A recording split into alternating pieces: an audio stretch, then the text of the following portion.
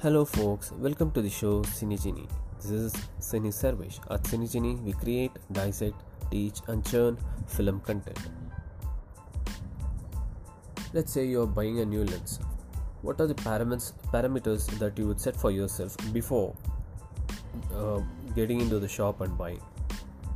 Here are some of the questions to ask when buying a new lens. The first one is, do I really need a new lens? The fact is, getting a new lens will not make you a better photographer or videographer. If you don't have the basics down, like composition, value, color theory, lighting, etc., you likely aren't getting the most out of your current lens. Until you can take good photos with the lens you have, there is no good reason to drop 70,000, 80,000 on a new one. The second question is, does this lens fill in any focal length gaps? Can you shoot an extremely wide shot of a small room? Can you capture a bride's face from across a chapel? Do you have the right lens for this job? If you're going to invest in a new lens, make sure you're working towards having all of your focal lengths covered. Get a good standard prime and multi-purpose zoom lens to start. From there, you can begin to get into more specialty lenses like fisheye, hyper telephoto and macro lenses. What is the f-stop?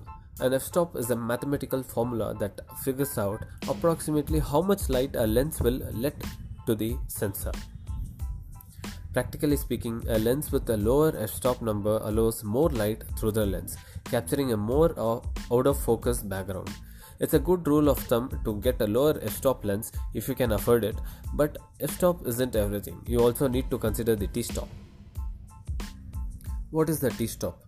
Whereas an f-stop is a mathematical formula, a t-stop is an actual reading of the amount of light that a lens sends to the camera.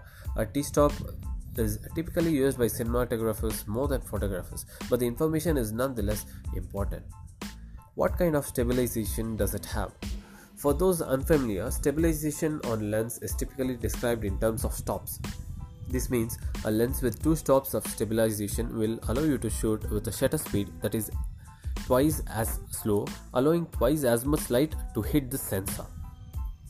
Stabilization is one of the most underrated features on a lens. A little stabilization can go a long way to make your images and video higher in quality. Speaking of quality, how is the image quality? Specs are one thing, specifications are one thing, but the actual quality of the final images or video is another. Before you buy a lens, you should examine the image quality. Websites like DPR Review and PhotoZone give detailed reviews of virtually every lens on the market. Just because a lens is fast doesn't mean it's necessarily sharp. Do your research before you get out. Is the autofocus fast and accurate? If you primarily shoot video, you likely won't use autofocus very often. However, photographers will want to invest in a lens with great autofocus. Keep in mind, cheaper camera lenses like Tamron and Sigma tend to feature slow autofocus abilities than their name brand counterparts. This isn't an issue when shooting a stationary object, but when you start shooting moving subjects at events like weddings, autofocus becomes a very important issue.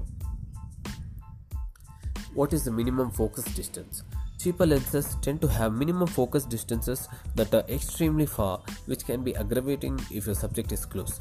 For example, a 50mm lens with good macro capabilities can get better close-up images than a 200mm lens with bad macro capabilities. When you're searching for your new lens, take the time to look at the minimum focus distance. The last question that you should ask yourself is, why am I buying a new lens? A brand new lens is almost always going to work perfectly right out of the box. However, buying a new lens is a lot like buying a new car. As soon as you put it on your camera, it will lose 30% of its value. Buying a used lens from a credible dealer might be a better option. This is a good trade-off, I feel. Many dealers offer a 30-day return policy on their lenses, and even if you have a lens for more than 30 days, you can likely unload it on eBay for close to what you paid for it. Thank you very much. This is Cine Sarvesh from Cinegenie signing off.